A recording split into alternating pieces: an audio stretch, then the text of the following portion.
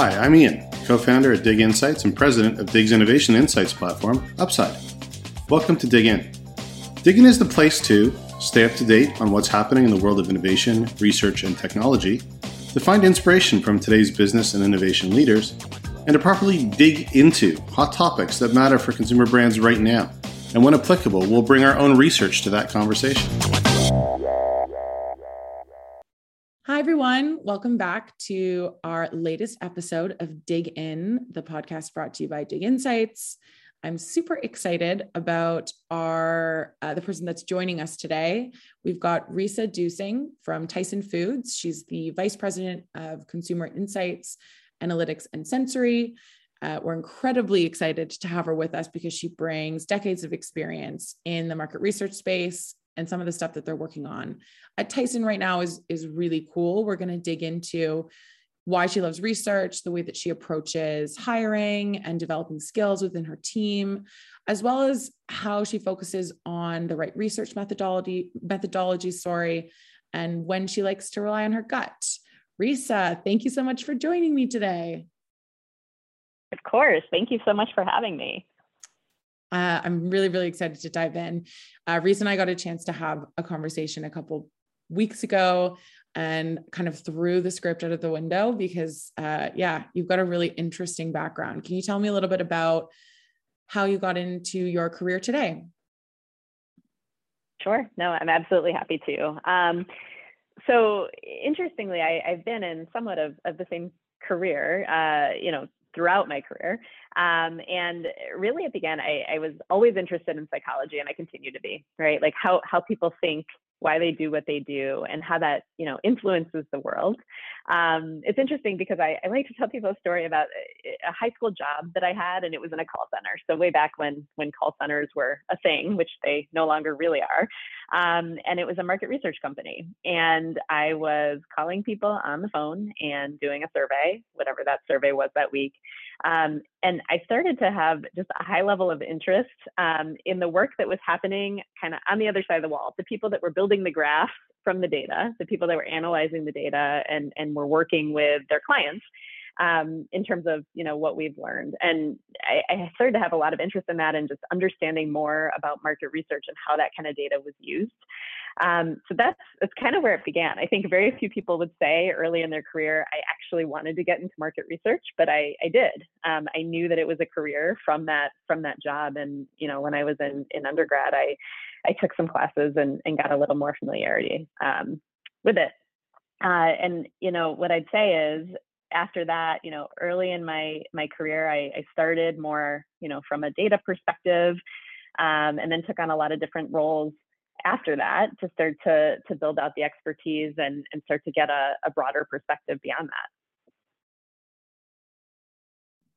That's super interesting. I love the mention of, wanting to see what was going on, I guess, on the other side. Like, what was it about what was going on the other side of the glass, I guess, that was so interesting to you? Yeah, no, it's a good question. It was really like, okay, so we're collecting all of this data, and one conversation is, a few data points, but how does it all come together? What are the trends? What is the story that comes from it? And if you'd asked me then, I might not have articulated it the same way, but, it was fascinating to me. And then seeing the end result, which, I was pestering them a bit to see, but seeing the end result and what was being shared with the client and what the learnings were, I just found it incredibly fascinating. And, like I said, I then decided to take some classes and understand a little bit more coming out of that. Throughout my career, I've had, a variety of different roles. So again, that was back in high school, and went to college. After that, started at a research company. And, I've worked on both the supplier side as well as the manufacturer side. I've worked at small companies. I've worked at large companies, small brands, large brands, on the shopper and category management side, as well as, on the insights, analytics, on the brand side, innovation-based business. And I just think in every one of those roles, there's something to be learned, and you continue to build your breadth of expertise. Yeah, it makes sense. I mean, it's always so important to have that rounded view of what you're working on, which leads very nicely into my next question. I think you're probably just being very modest, but we also talked in our last catch up about how you got your MBA, and how that was such a worthwhile investment, both, time and money wise. Why do you think it was such a worthwhile investment for you? It's an interesting question, and I don't know that it's right for everyone. Not everyone needs to get their MBA. Not everyone is interested in doing that. For me, it's interesting. So I ended up doing it part-time while I was working. So I wasn't changing careers, and I think oftentimes people go get their MBA because they want to change careers. For me, it was understanding the holistic business picture, and I felt like it would enable me to do my job even better than I was. So when I think about what I've learned there, learning the financial aspects of the business, learning strategy, learning things beyond just my specific job function, and understanding everything else around me helps me, now I think about it and I'm so glad I did it, because it helps me to think more holistically and be more impactful in my job. The other thing is, in going part-time, I had the opportunity to learn from folks in other industries. So, different ways of thinking, new ways to approach problems. I'm very happy to have spent my career in food and beverage, but there's a lot to be learned from folks in other industries. And so there was an element of that I truly enjoyed as well. And you mentioned, it might not be for everyone. Why do you think it's, obviously it worked out really well for you, but why might it not be for everyone? Well, truthfully, I loved school. So and I recognize that not everyone does. I love learning. I enjoy, learning new things and pushing myself in that way. And, going back to school, specifically part-time, is a major, major commitment from a time perspective, from a financial perspective, all of it. And it's not necessary to success. I know a lot of folks that are really, really successful in what they do, and they haven't gone back to school. So, it's not necessary in my mind. And, this is just my perspective. And in my mind, it's a personal decision, and it's what's right for you versus a requirement. I personally felt like I wanted that broader, understanding, and I'm so glad I did it. Now, at the time, if you'd asked me, I'd say, I'm crazy. Why did I decide to do this? I have no time, and this is insane. But as I look back, it's something that, I'm really glad that I did. And I really, truly think that it helped me to just have the perspective that I have today in my role. And what is your role? I mean, we know what your role is. You're Vice President of Consumer Insights, focus on analytics and sensory. But what does that mean? Can you talk to me a little bit about your day-to-day and what all the components of your role are? Yeah. I would say, no 2 days are the same. And it's part of what I love, actually. I love that every day there are different challenges. Now, I say I love that, but it also makes it, more difficult than if it were the same every day. No 2 days are the same. There's always going to be different business challenges. There's always going to be different work to be done, different strategy to build, different, insights to glean based on what's going on. When I think about my role, it's what I love is it's really, I think about it as consumers from start to finish. It's everything related to consumer attitudes, their behavior, how that drives the marketplace. And so I have very distinct functional areas that roll into my team and work together. And I think that's important to kind of, lay the foundation for what the day-to-day looks like. So we've got, consumer insights is the, traditional consumer understanding attitudes, understanding how to position products, how to develop innovation, advertising and messaging. Marketing analytics is all about, understanding the marketplace and forecasting and anticipating what our business is going to look like, and then understanding those levers and those drivers in market. And then sensory and product research is really about, everything from, if we're launching a new product, making sure it delivers on the consumer's unmet needs and is delivering from a product perspective. If we change a plant process, if we change an ingredient supplier, it's vetting that out and ensuring that our products are the best that they can be and delivering on the expectation and experience for consumers. So, it's in some ways three distinct areas, but they're so highly related because it really is end to end, what we expect from consumers and what that translates into from a business decision perspective, and then also, in market or performance. That is a lot. It's a lot but I appreciate that, the distinction between consumer insights, the analytics, and then the sensory space. I think it does very neatly speak to how it is end to end. What do you think your favorite bit is about your job? Can I have a few answers? I think I have a few answers. Okay. Okay. You can have a few. I'd say it's discovering, well, I'll talk about the role itself and then the team aspect of it. So, discovering new things, solving problems with data and intuition, both I'd say equally important. New ways for us to think about the consumer, how their attitudes and behaviors impact our business. And in that space of discovering new things, solving problems, enabling the decisions, the pandemic has been a field day for this. It's the hardest time of my career, I would say. And my team is working so hard throughout the pandemic because, my gosh, like how do you predict consumer behavior when it's just not fully predictable? But wow, also the most exciting and rewarding time of my career, because our role has never been so important. Understanding consumer behavior and what we expect consumers to do and what that's going to mean for our business. My team knows and understands that better than anyone else at the company. And I've encouraged the team to recognize that and not be shy. But that's I'd say my favorite part about what we do. The other piece, the reason I said, can I have a few things? The other piece is the team, and truly, the ability to build and support my team and enable them to do their best and drive the business. And then, ensuring that the consumer marketplace thinking are at the forefront of every decision at Tyson. So I take, I love the problem solving aspect, discovering new things just from a personal perspective, but I also take incredible pride in, what my team accomplishes every day and being able to be a part of that and truly have an influence. I think that's a really nice answer, because as someone who manages people as well, it would be hard for me to separate the part of my job that I love, which is all about, the getting your hands dirty, the marketing, like problem solving. And then also that kind of nurturing a team aspect is another thing that feels, they're obviously very related, but it feels like a lot of the time on a day-to-day, like walking out of meetings and stuff, like my favorite thing that I get to do. So it's nice to hear that I'm not alone in that, and no harm. You can have more than one answer, more than one favorite bit about your job.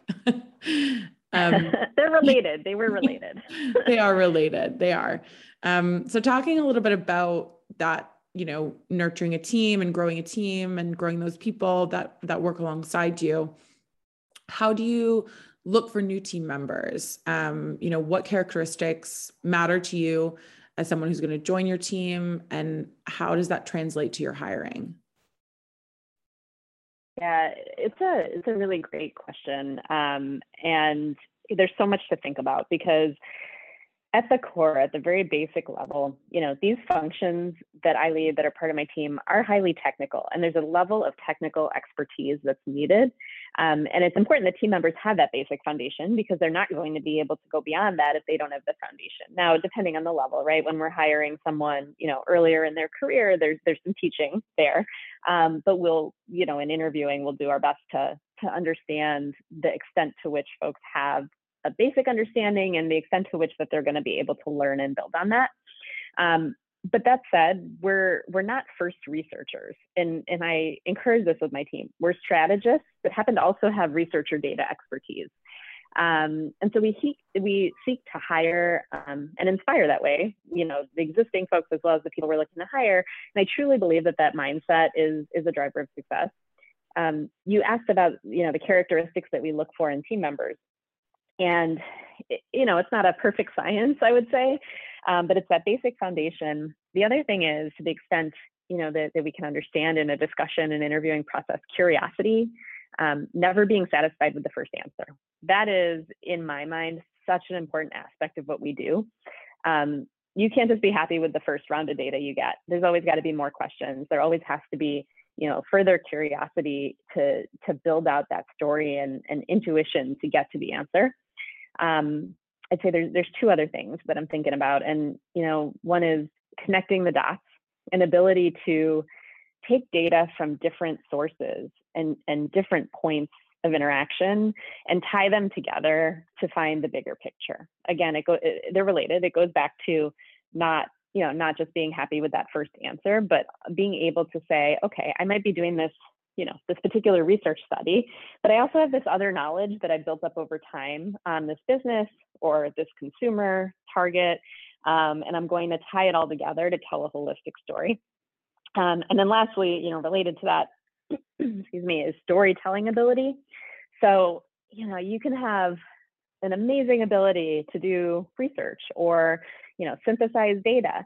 But if you can't tell it in a story that's meaningful to your audience and recognize that different audiences need different things to be able to digest that information, and you're not able to influence in that way, then it doesn't matter. It falls flat. And so, I mentioned these things, and curiosity is something you're somewhat born with, and connecting the dots and storytelling, that's something that we train on because it is hard. It's incredibly hard. I mean, think about when you've got a pile of data, it's a lot easier to tell that story in sometimes 100 pages than it is to tell that story in 2 pages. And, the biggest thing that I try to tell my team with that is, you need to get your point across succinctly, and people trust that you're the expert in this area. So you don't need to show all the data. You just need to tell them the story that the data tells you. And I realize, somewhat ambiguous, but as we work through analysis, it's knowing your audience and telling that story in a way that's going to influence and be meaningful. I love that. I think that is one of the hardest things. I remember starting out and having all of obviously I'm in marketing, and you have all of this data, and you think that, whether it's your VP or the person you're reporting into, or like one of the founders of a business, you think that they care, that you think that they're going to understand, I guess, all of that, those like very, very specific, granular points of data. And really it's about saying, we can drive more leads if we do X, or we can, do a much better job with our advertising if we do Y. So I totally get that. And that's definitely taken me years to figure out.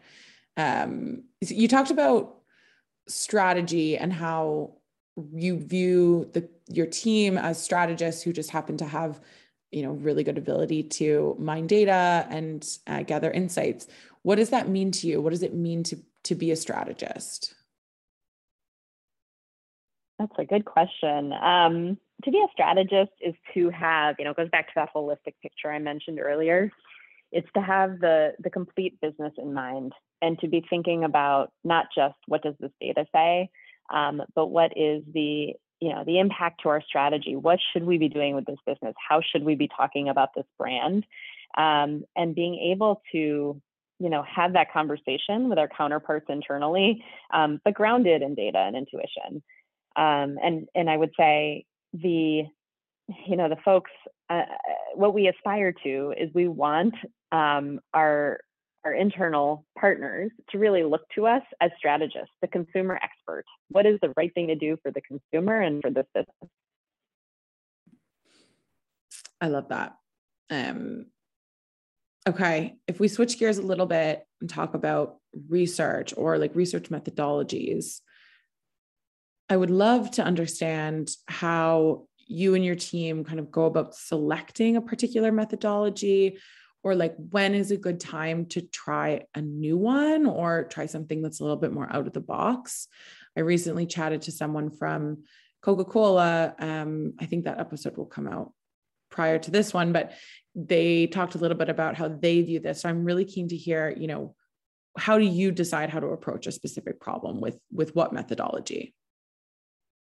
Yeah. It's not an easy one. I'd say, there's times to depend on the tried and true methodologies, and then there's times when we want to explore and try new things. We really push our team to do both, but to put a lot of focus every year when we write our goals, on uncovering new methodologies, new ways to do things, new partners to work with, because it's going to keep us fresh and our thinking fresh, right? To me, it's all about assessing risk. That is the most important thing. And there's many facets to this.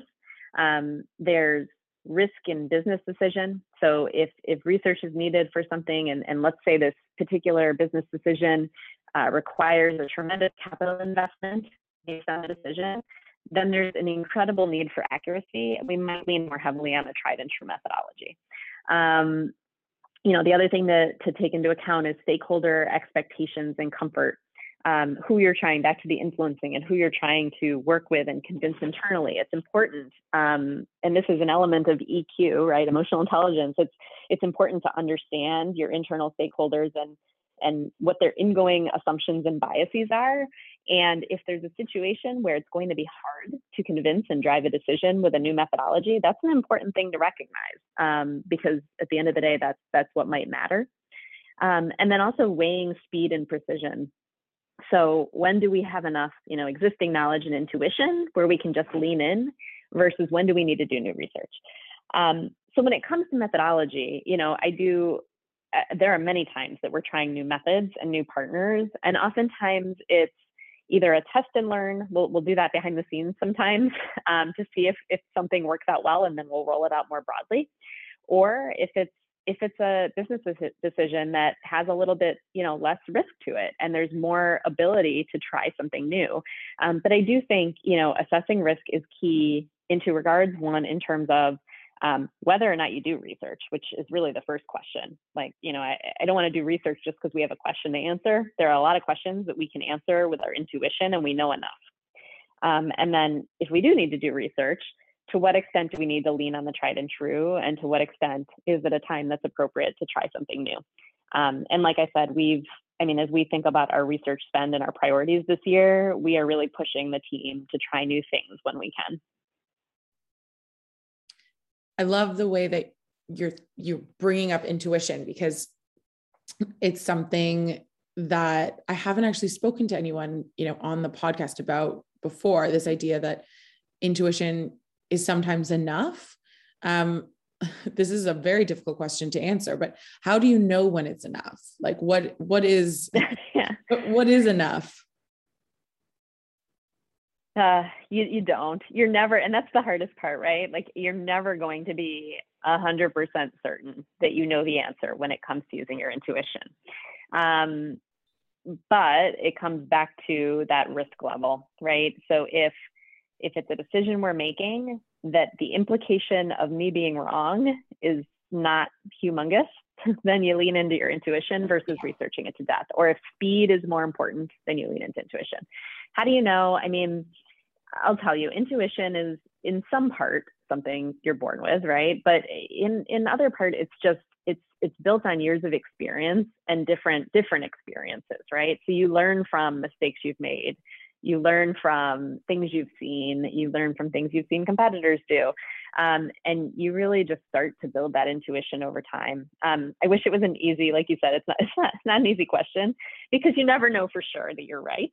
But I think, everyone has intuition, and people don't always give themselves credit for it, because it's a lot easier to say, well, this study said X% this, than to say, I have all of these pieces of information from my environment and my past experience to say that the right decision is Y.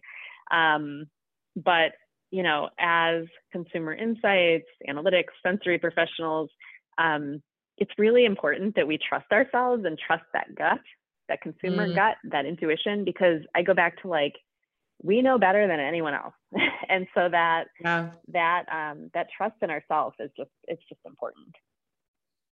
Yeah, that makes sense. Sorry about that. That was a very difficult question to answer. You did a good job.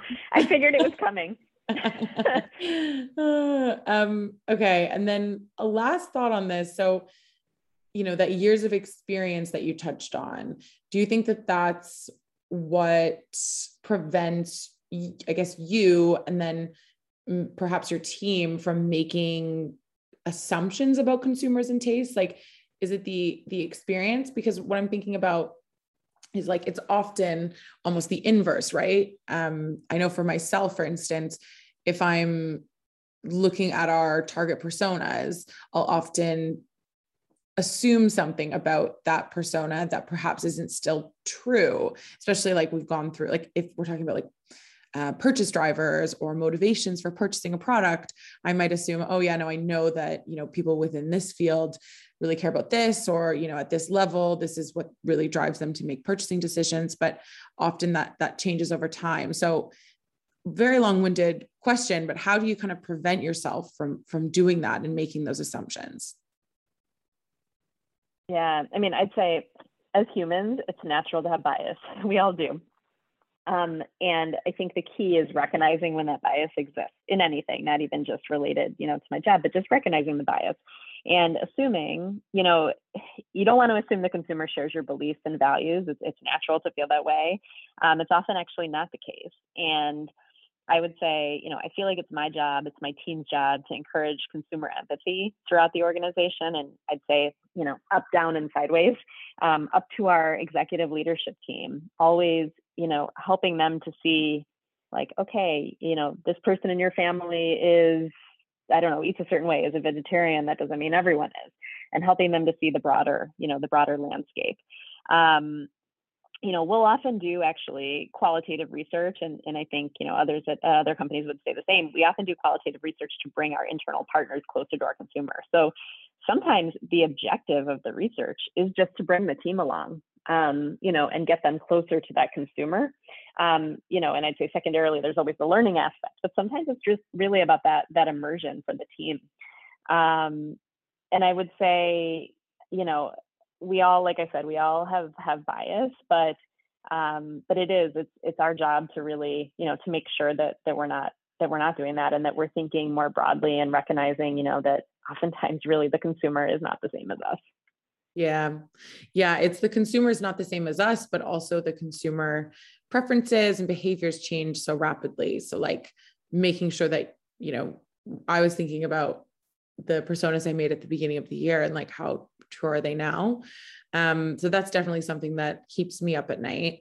To finish off, I wanted to ask you, like, what keeps you up at night, or when it comes to your work? I mean, we can talk about personal as well, but when it comes to your work, what's keeping you up at night? Like, what problems are you and your team wrestling with right now? Yeah, I think easy answer, and I'd be remiss to not say this, would be the pandemic. And that probably actually also qualifies as the personal answer. But from a work perspective, there's just so much unknown, but yet so much to discover. And like I said before, our jobs have never been more important. And it's interesting because it would be easy to say, oh my gosh, this is too overwhelming. Like, we don't know the answer, and just move on. That's okay. We're running toward that. We don't know the answer, but we're going to figure it out. And like I said before, like, we're going to know better than anyone else at the organization. And so, I do remind the team that we know better. We're closest to it. This is our job. We can figure out what to expect from consumers. We're not going to be totally right, but we're going to, again, use our intuition, use data, and get to the best possible place we can. And it's our job to help the organization anticipate the future. But, it keeps me up at night because it's ever changing. Just when we think we've figured out what consumers are going to do next, there's something else that hits the media that changes the trajectory. But it's interesting, and it's something that we are working hard against. And like I said, it's been really important for my team to be really engaged in this. Our business, I mean, as with any company, our business has been tremendously impacted by the pandemic. We have a food service business as well as a retail business. And so they have their own challenges, and just really helping the teams to navigate that. Secondarily, and this is a bit of a right turn, it's a different topic, but, as I think about this, it's the evolution of the function. And I say it keeps me up at night, but like in a good way, I guess. It's moving quickly. There are new tools. We talked about, new mindsets. And I'm so incredibly grateful that our function is becoming more and more elevated in the industry as well as at Tyson. So what keeps me up about that, I want to ensure that my team members are happy, they feel valued. It's an incredibly competitive marketplace. I want to make sure they feel like they're continuing to grow. I can't do my job without my team. And, so we need to maintain that balance, knowing that the workload is much more than it ever was before because of the pandemic. And so I want to make sure that we're balancing that. And also, balancing the immediate and urgent needs of the pandemic with continuing to build our function and get smarter every day. I'm never really satisfied in that regard. I always feel like we can do better. No matter what we accomplish, more is always possible. And like I said, I have a great team. I truly do. Couldn't be prouder of everything that we accomplish, and just continue to push to be the best as well. Knowing, it's funny, I talked about in your very first question, which I haven't, now I'm telling the world, I haven't told everyone about that first job in the call center, but, research was very different back then. Yeah. Call center based, graphing it up, sending on the graphs to the client.